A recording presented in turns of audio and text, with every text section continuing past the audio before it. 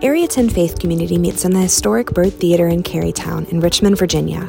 We worship together at 10 a.m. on Sunday mornings, both in person and online at youtube.com/area10church. Kid-friendly programming is also available at the same time just down the street at 2810 at Community Gathering Place.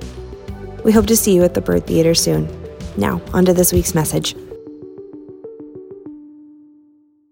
It's maybe the worst feeling you could have as a kid when you find out that you're in trouble from your parents, right?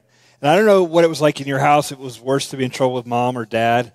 My dad was gone a lot, so I always kind of associate like, oh, I get in trouble with mom. And I had an older brother, and so a lot of times with the siblings, if you grew up with siblings, you know how this is. If you're in trouble, they're going to tell you and let you know that you're in trouble. Like they're going to announce it, you know, like announcing the dead, you know, like, you're going to get it when mom gets home, or like, oh boy, you're in trouble. Like, you remember, did anyone have that feeling, that experience growing up? Yeah, I did things. I did some things that, you know, I got in trouble for, like everyone else. I was told not to swing the golf club in the house. I swung the golf club in the house, and I hit this like chandelier light that hung over our dining room table, and it had these panes, and I cracked one of the panes. And I just thought, you know, they're probably not going to notice because they weren't home. And I was like, I'm not going to tell them I did that. They're not going to notice because they're parents, which means they're old and they have bad eyesight. They're not going to know that I cracked the pane. But they found out, they figured it out that, that doesn't look right. And then, you know, they came to me and I got in trouble because that's not cool. Another time, I overflowed the toilet in our bathroom, and water and other liquids went everywhere in our bathroom, which would be bad on its own. Like, yeah, like it's not like I did it on purpose, right? It's bad, but for whatever reason, our bathroom was carpeted, and I don't know why anyone thought that was a good idea. You know, like take the one room in the house where everything will be eventually wet, and just put carpet down. And so the carpet was down, and my mom came in and like fixed it, and she said some words that day to me that I cannot repeat, and I will never forget. But it was like it was a bad scene, right? And I messed up, and she was not happy. I was in trouble, and as we get older, we get in trouble, right? Stuff happens, not just the kid stuff, but as we get to be adults, we get in trouble for other things, not just with our parents. And you know, the stakes get higher. It's not like, oh, I busted the chandelier and I'm grounded or whatever. The stakes get higher as adults. We get in trouble. We go to jail. We get arrested. We get tickets. We get our wages garnished.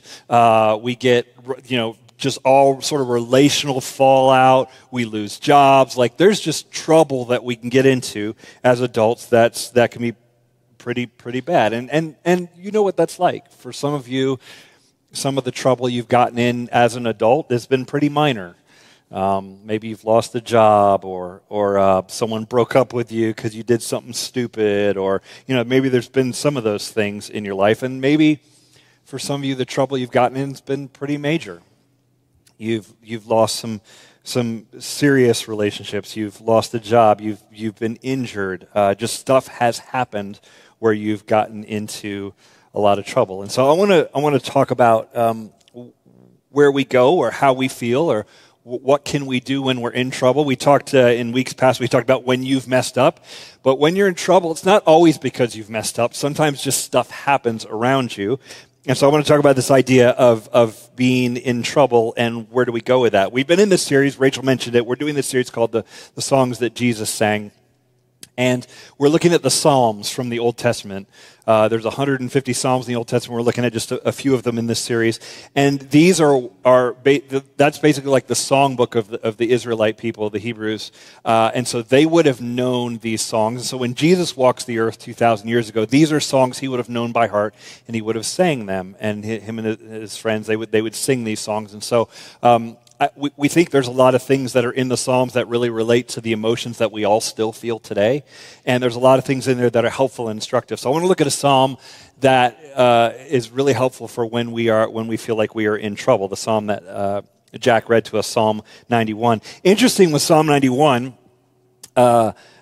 I was just actually reading this week, Matthew chapter 4, where Jesus is tempted by Satan. Jesus fasts for 40 days, and he's out there hungry and tired and, hasn't had anything. And Satan comes to tempt him. You may have read this story before. Well, Satan tempts him and says three things to him, basically like, oh, you should worship me and all that. But at one point, Satan actually quotes scripture to Jesus, which ultimately Jesus wrote all of scripture. So he's like quoting his own words to him, And Jesus is like, these are wise word, enterprising men, quote them, check out, you guys, because I wrote them. Jesus, like they're basically having a rap battle of Psalms.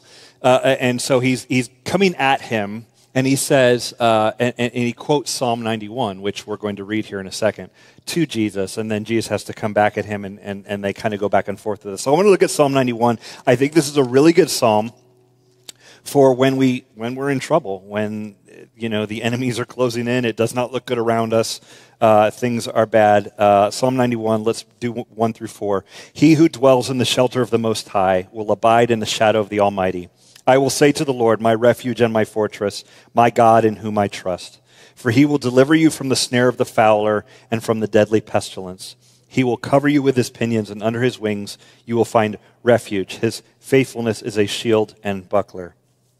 All right, so David writes this, right? And he's writing about a relationship with God. And he says, look, if you dwell in the shelter of the Most High, if you're with God, you abide in the shadow of the Almighty, he is going to be a refuge and a fortress. He's going to cover you. He's going to be a shelter. His wings will be over you. You hear this idea of wings shows up in the Old Testament, that we're covered under his wings. Basically, generally, the idea is if you stick with God, he will cover you and care for you, and he's going to take care of you. There's a Hebrew word in here that shows up for the word refuge that I want to talk about because I think it's an important concept. The word refuge is a Hebrew word. I guess it's pronounced like makseh, and it's what you might think. It's a place where we can be safe and just free from danger. Now, David calls God in this psalm, he calls God our refuge, and we'll get into that in a minute. But there are actually other usages of refuge in the scripture that I think are pretty useful for us to talk about. Particularly in Numbers chapter 35, you have this situation where the Israelites are going to go into the promised land. They're going to go across the Jordan River into an area today called the West Bank, if you've heard of that in the news. They're going to go into this area. They're going to capture these cities that the Canaanites had, and Jericho and all these other cities. You've probably heard about that.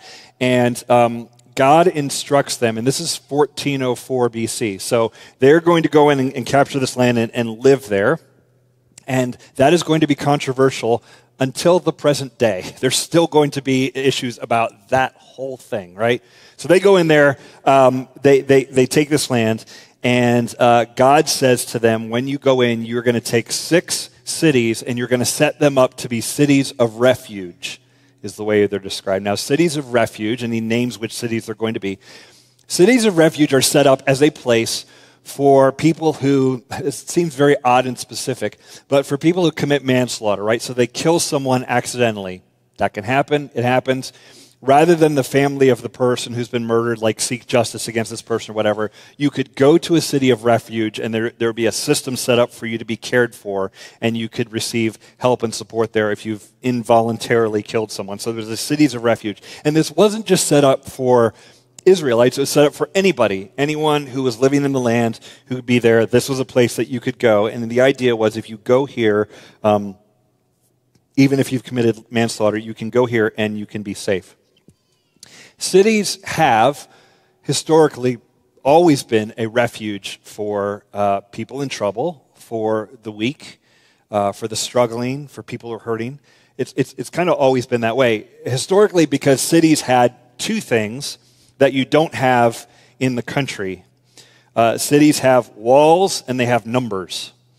So a wall is pretty useful if you're going to keep wild animals out and other like invading armies and things like that. If you have a wall around your city, you go, okay, we can be safe here on the inside. So that a wall does that. And then numbers, like you've got a lot of people. And so it allows there's a lot of eyeballs to keep track of you and are you okay, and people got their eye on you, and you're not just kind of wandering off by yourself. And your people, you can sort of find your people in the city. Out in the wilderness, that was not the case. In fact, the word civilization comes from the Latin word civitas, which means city. So really, civilization is kind of like cityization, is kind of a way to think about it. So if you're out of civilization, if you're out of the city, and you get into a fight with someone, there's no justice there. It's the marauding band of rebels and vigilantes and all that kind of thing. There's kind of that whole scene out there. But if you go to the city, you can find refuge. You can go there and get a trial. You can be protected. And so that's historically what cities have been. But I would argue that even today, cities are still a place for people who feel weak or who are in trouble or who feel powerless. I would say that even our cities now, without walls and stuff, yes, things have changed, but even now, our cities are a place of refuge. And you see this. If minority groups, if you have immigrant populations come into a country, where do they go? They go to the cities, right? You go to a city because that's where you can find your people, and you can have some strength in numbers. You can be together. You don't immigrate to the country and then just end up out in the wilderness somewhere. You go to where the people are. You go to the city because there's refuge there. There's shelter there. There's people that can know you. This is why minority groups come into cities. This is why groups from a higher level of poverty will flock to cities even today, because there's support there. There's a refuge for people there. There's public transportation, there's sidewalks, there's things that are set up in a city so that you can get to where you need to be. There's more maybe job opportunities for you there. The city's just set up in a way that has an infrastructure that helps people who feel powerless or weak or underrepresented or poor. And it functions that way. The suburbs do not function that way. Suburbs are all accessed by automobiles, and it's a different setup than the cities. So the cities historically have always been a refuge. Any minority group can come to the city and have some sort of power or representation. Because outside of a city, you can feel like a freak. Like, here's an example. If you are single and you want to find someone to marry and you live in a small town, it's difficult, right?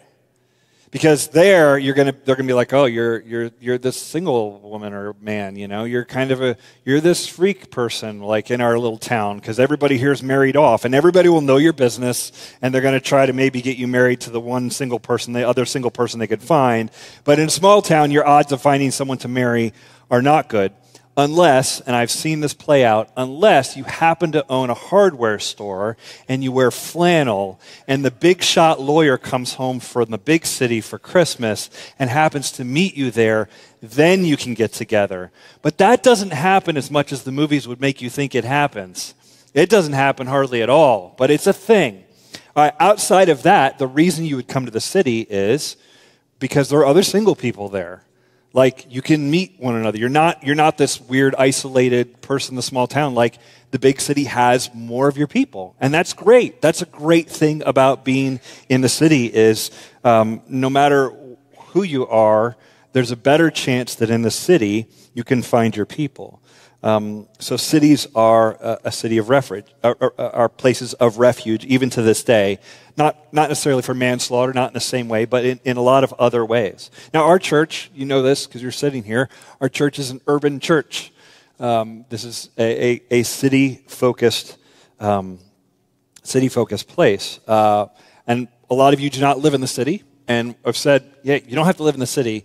What we ask is just please love the city. If you don't live there, that's fine, but love the city, love this place, and try to make it a place of refuge, and try to make it a place that is better. Make the city better so that people who are in trouble, so that people who are outcasts, so that people who feel like a freak or something in their world, they can find a place of refuge. And so as a church, we do what we can to make Richmond a place of refuge and make it a better place. We've done this since our church launched. We've poured into the city and done different projects. There's people from our church part of a project last night around foster care and around foster parents for the city of Richmond, a way to bless the community. You're going to hear a lot more about this in about a month. At Advent, we are doing a series at Advent this year called Christmas Time in the City, and we have 3 projects we're going to be focused on of city engaged projects that we're going to raise. We're going to raise funds for, and then we're going to serve in over the first half of 2024. So there's a lot to talk about. I'll save that all for about a month from now. But we are a city-focused church. But in addition to city being a place of refuge, the church is also supposed to be a place of refuge, which makes sense. If ultimately Jesus is our refuge, and the church is called the body of Christ, then we are to be that refuge and point people to Jesus even within the city.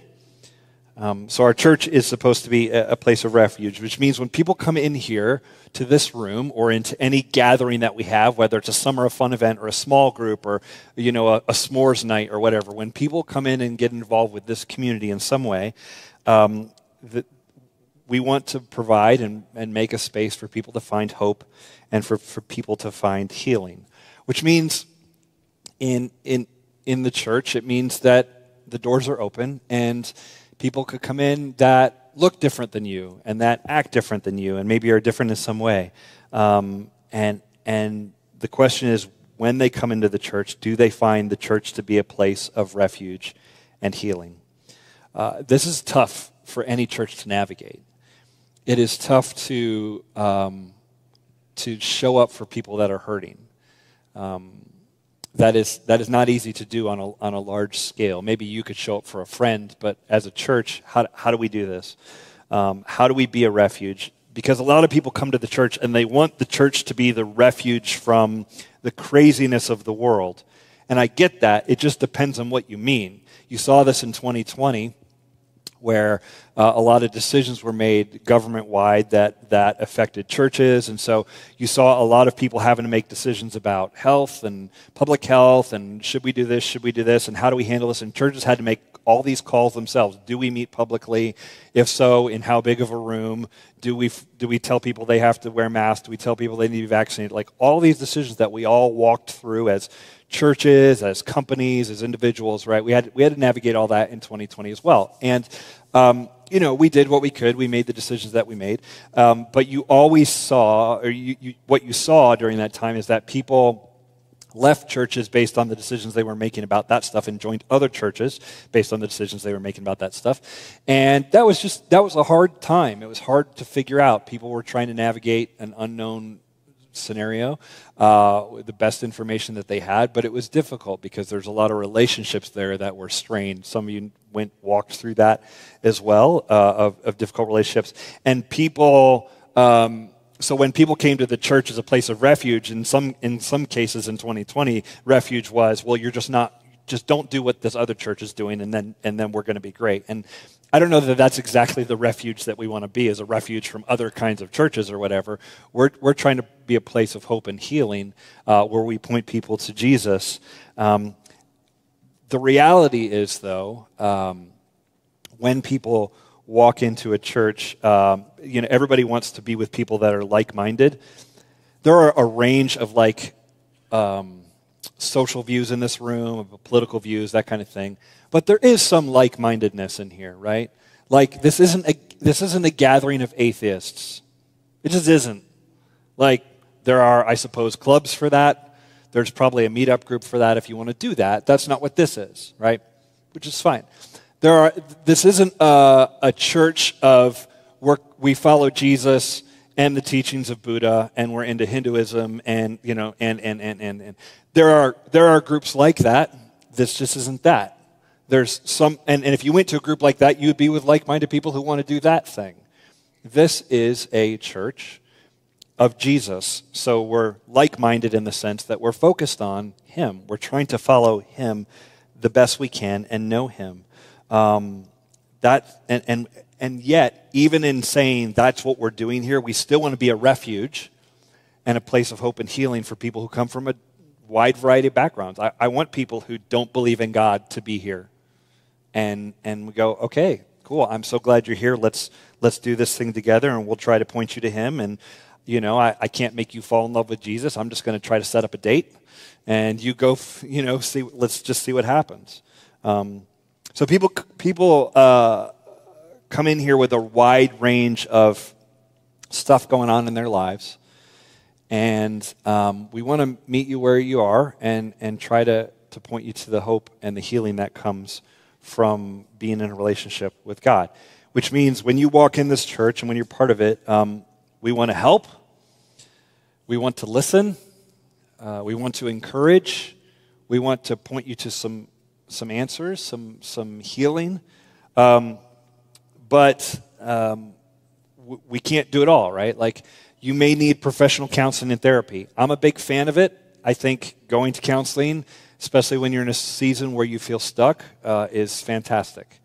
I'm a fan of that, and so we might point you there. You might need financial support that we can't offer you right now, so we might try to point you some resources there. You might need some coaching that we can't give right now, and we'll try to point you and connect you to resources. But you need to let us know, because we can't read your mind, and we don't know what you're walking through right now.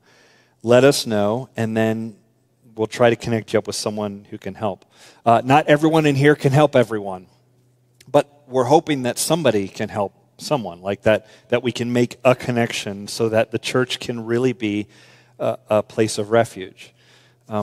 Because for all of us, man, there are just seasons where what you're carrying is just too heavy. Yeah, you should shoulder your own load and all that, but even Scripture, in the very same Scripture where it talks about shouldering your own load, then it talks about carrying burdens with other people. And so there is this idea of there are things that we carry that's a lot and you just carry it by yourself, and then there are things where it's a lot and you go, hey, would you help me and walk with me? And so, if you're in need of support and help, you got to speak up. And then we'll try to connect you with what we can. And if you are in this room right now and you are not in a season where you're carrying a heavy load, if you're like, I'm good, 2022 was terrible or whatever, but right now I'm in a good space. If you are in a good space, you also have a role here too. And your role is to keep your eyes open, your antenna up, and be looking for those who are in need so that you can carry with them. And then when you're in a bad spot, hopefully they'll be in a spot to carry the burden with you. That's what we envision. So the city is meant to be a refuge. The church is also meant to be a refuge within the city. And that's my hope and prayer, has always been for this church, that this will be a place where you can be welcomed.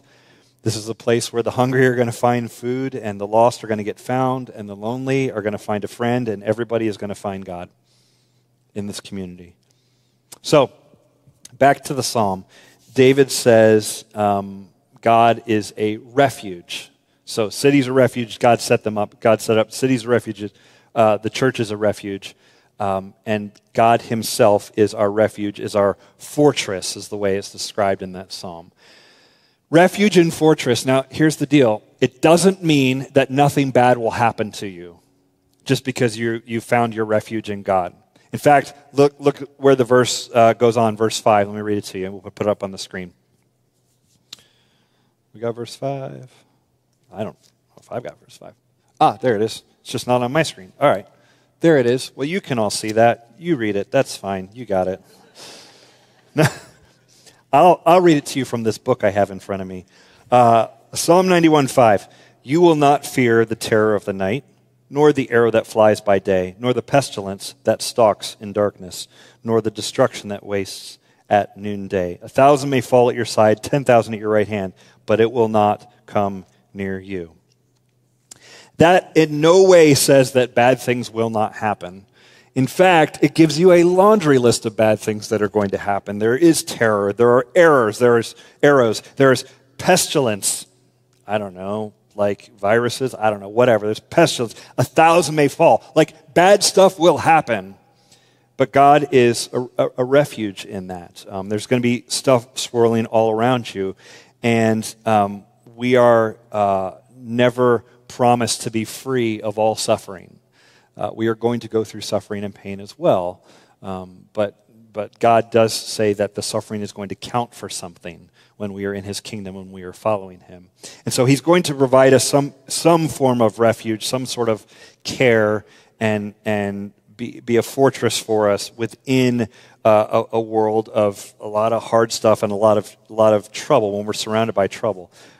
How can we make that? How can we make that true? How will we be safe in God? How can he be our refuge? There's two because statements here that I want to point you to, and then we're done. Psalm 91, verse 9, listen to the way further down it says, because you have made the Lord your dwelling place, the Most High, who is my refuge, no evil shall be allowed to befall you, no plague come near your tent, because you have made the Lord your dwelling place.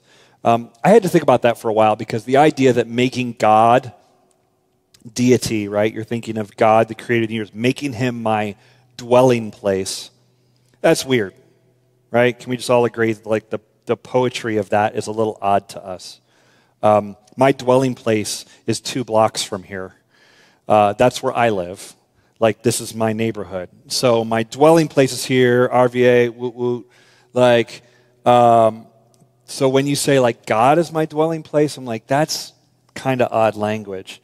But there's a long tradition in Christianity that we go, okay, we live here, but this world is not our home. We are only here for however many years, let's say 77 lifespan, or in America or whatever. We're here for this many years, and that's what we got. But the truth is, God, we are made for something else. We are going to live in eternity with God, which means in light of eternity, our life here on earth and in this time is quite short, 75 years or something like that. And then we have eternity to be with God. And so Christians have always understood that to mean that although we live here, mentally we live there. Or we need to think about, how do I live like I'm living there while I'm physically living here, right? We need to kind of get that connection. And I think that's possible, to live here, to make our dwelling place in God, to live here, to live there even while we're living here, means we make decisions based on the next life, not just on this life. Literally, this means, like, we spend time, we spend money, we spend our energy, we spend those things here for things that have kingdom value and long-range purpose. We give money to the kingdom of God here. We pour our time and invest in, like people were doing yesterday, in foster care and in other things. We are pouring into things here that might have a long-term and eternal impact. And we don't just spend all of our time, money, and energy on ourselves and on making our lives here on earth in the time that we have as comfortable as possible. We invest here to make this more of a place of refuge. We connect here, we serve here, we love here, we pray here with one another, we bring meals to people. We don't ask you to do any of that stuff as a church. We don't ask you to make your busy lives more busy. We ask you because we are the people who are trying to live there even while we live here. We are kingdom-minded people, and we're trying to figure out, how do I align my money, my time, my energy? How do I align all that stuff so that I'm living for a deeper purpose? No matter where you come from, no matter what country you're from originally, no matter what part of town you live in, the truth is you are God's, you are his. And I want to remind you of that, because the arrows will come and the pestilence will come, and we're going to be surrounded by some stuff, and we need to be the people who are dialed into God. And so to that end, I would say this: go to God when things are good, so you are already with him when trouble comes. Go to God when things are good, so you're already with him when trouble comes. My friend Brandon here at the church, he always says, if you stay ready, you don't have to get ready. I love that. Fair point. If you stay ready, you don't have to get ready. I don't know when Jesus returns. I don't know when the world as we know it will change and there's going to be this eternal kingdom. I don't have dates. There's a lot of people who, particularly when things happen in Israel, there's a lot of people who start looking at, oh, the Bible says this, and this is going to happen, and we're in the last days here on earth. I don't know. I know that for the last 2,000 years, there have been Christians that have said we're in the last days, and I guess they've all been wrong. And so if we say it right now, we might be wrong, but it will be right one time. there will be a time when we're like, man, this is the end of days. There's a new thing. God is doing a new thing on earth. And so we need to be prepared, and I can't predict when any of that's going to happen, but I want to stay ready so I don't have to get ready. I want to be with God now so that whatever trouble comes, I'm ready for it. One, we dwell with him, right, because we've made our dwelling with him. And then secondly, there's another because statement, and there's another way that I think we can make God our refuge. Psalm 91, Verse 14, I'll put up on the screen, says this: because he holds fast to me in love, I will deliver him. I will protect him because he knows my name. Because he holds fast to me in love. This is your part. This is my part. Because we are holding fast to God in love. That's talking about us, not about God. Because he holds fast to me. This is God talking. Because our role is to hold on to God, to hold on to Jesus. We don't initiate the relationship. We didn't die for us. He died for us. But we hold on to the relationship. We remain. We grab onto him and say, I'm going to hold fast. And I love that it says hold fast in love. Because hold fast in ritual is different. You can go through the motions of something. You can hold fast in a ritual. You can hold fast in religious ideas, right? But this is saying hold fast in love. That is relational language. That is saying stick with me. We are in this together, God, you and I. And so, we don't initiate the relationship. Our role with God, to make God our refuge, our role is to just hold on to him and stick with him. And if we do that, he will walk with us. He will bring us peace. This is not easy. Because there's a lot of things that are going to make you not hold fast to Jesus. There's a lot of things that derail us. Money is a big one. Money will derail us, the struggle for money. Family matters. Your dad and your sister and your child, like that stuff can derail us and it will make us not hold fast to Jesus. People whose faith get rocked when someone dies, we lose someone close to us. That stuff, and I get it, that stuff can totally derail us. When we ask hard questions and we don't get good answers, sometimes that stuff can really derail us and make us not hold fast to Jesus. When there's a war in Israel, when there are political parties saying things that we believe in or that we don't believe in, or political parties claiming Jesus that we don't like, and all that kind of stuff, all of that can derail us from holding fast to God. And I get that, but here's what I want to offer on that, and we'll finish with this. Relationships, holding fast to God, and having a relationship with him, this takes time. There's just no substitute for time in relationships, right? You can meet someone and have a connection. You go, we get each other pretty quickly. But relationships take time. You can't microwave closeness. You need something that plays out over the years. And you may read the Psalms like we're doing. You may even read Psalm 91 and go like, I intellectually get it, but I'm not feeling it when I'm in trouble. I get that. I guess what I would say is it takes time. Read it again and again and sit with it over months, years, decades.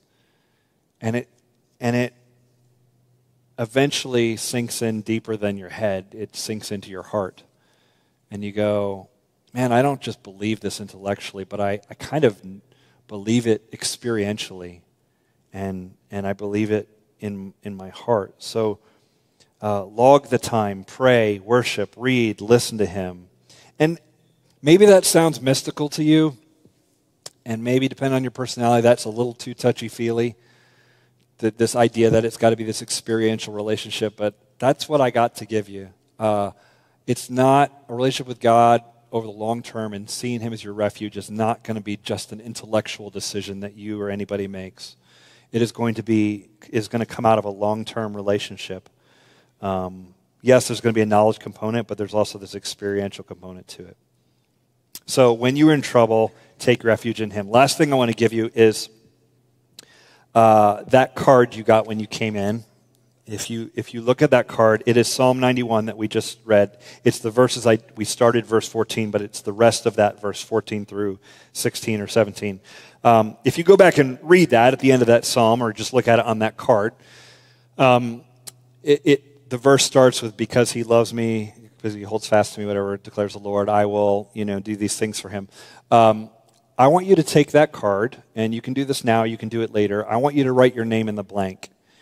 Now, there's a lot of blanks there. Some of them are long, some of them are short. You could maybe write your name in the longer blank, and in the shorter blank, you can write your pronoun in there.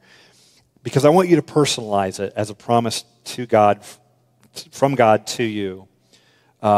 Because, if I'm to read it from it, because Chris loves me, I will, with long life, I will support him, honor him, that kind of thing.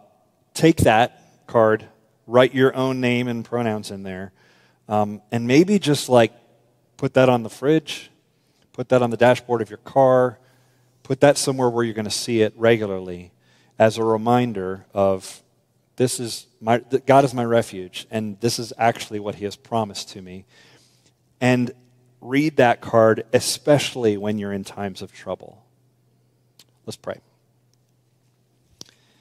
God, thank you for the refuge that you set up in the world, that you set up cities to be a place of refuge for people who are struggling and maybe underrepresented. You set up the church to be a refuge from a different way of being, a different kingdom than the way the world functions with its economy and politics and all those things.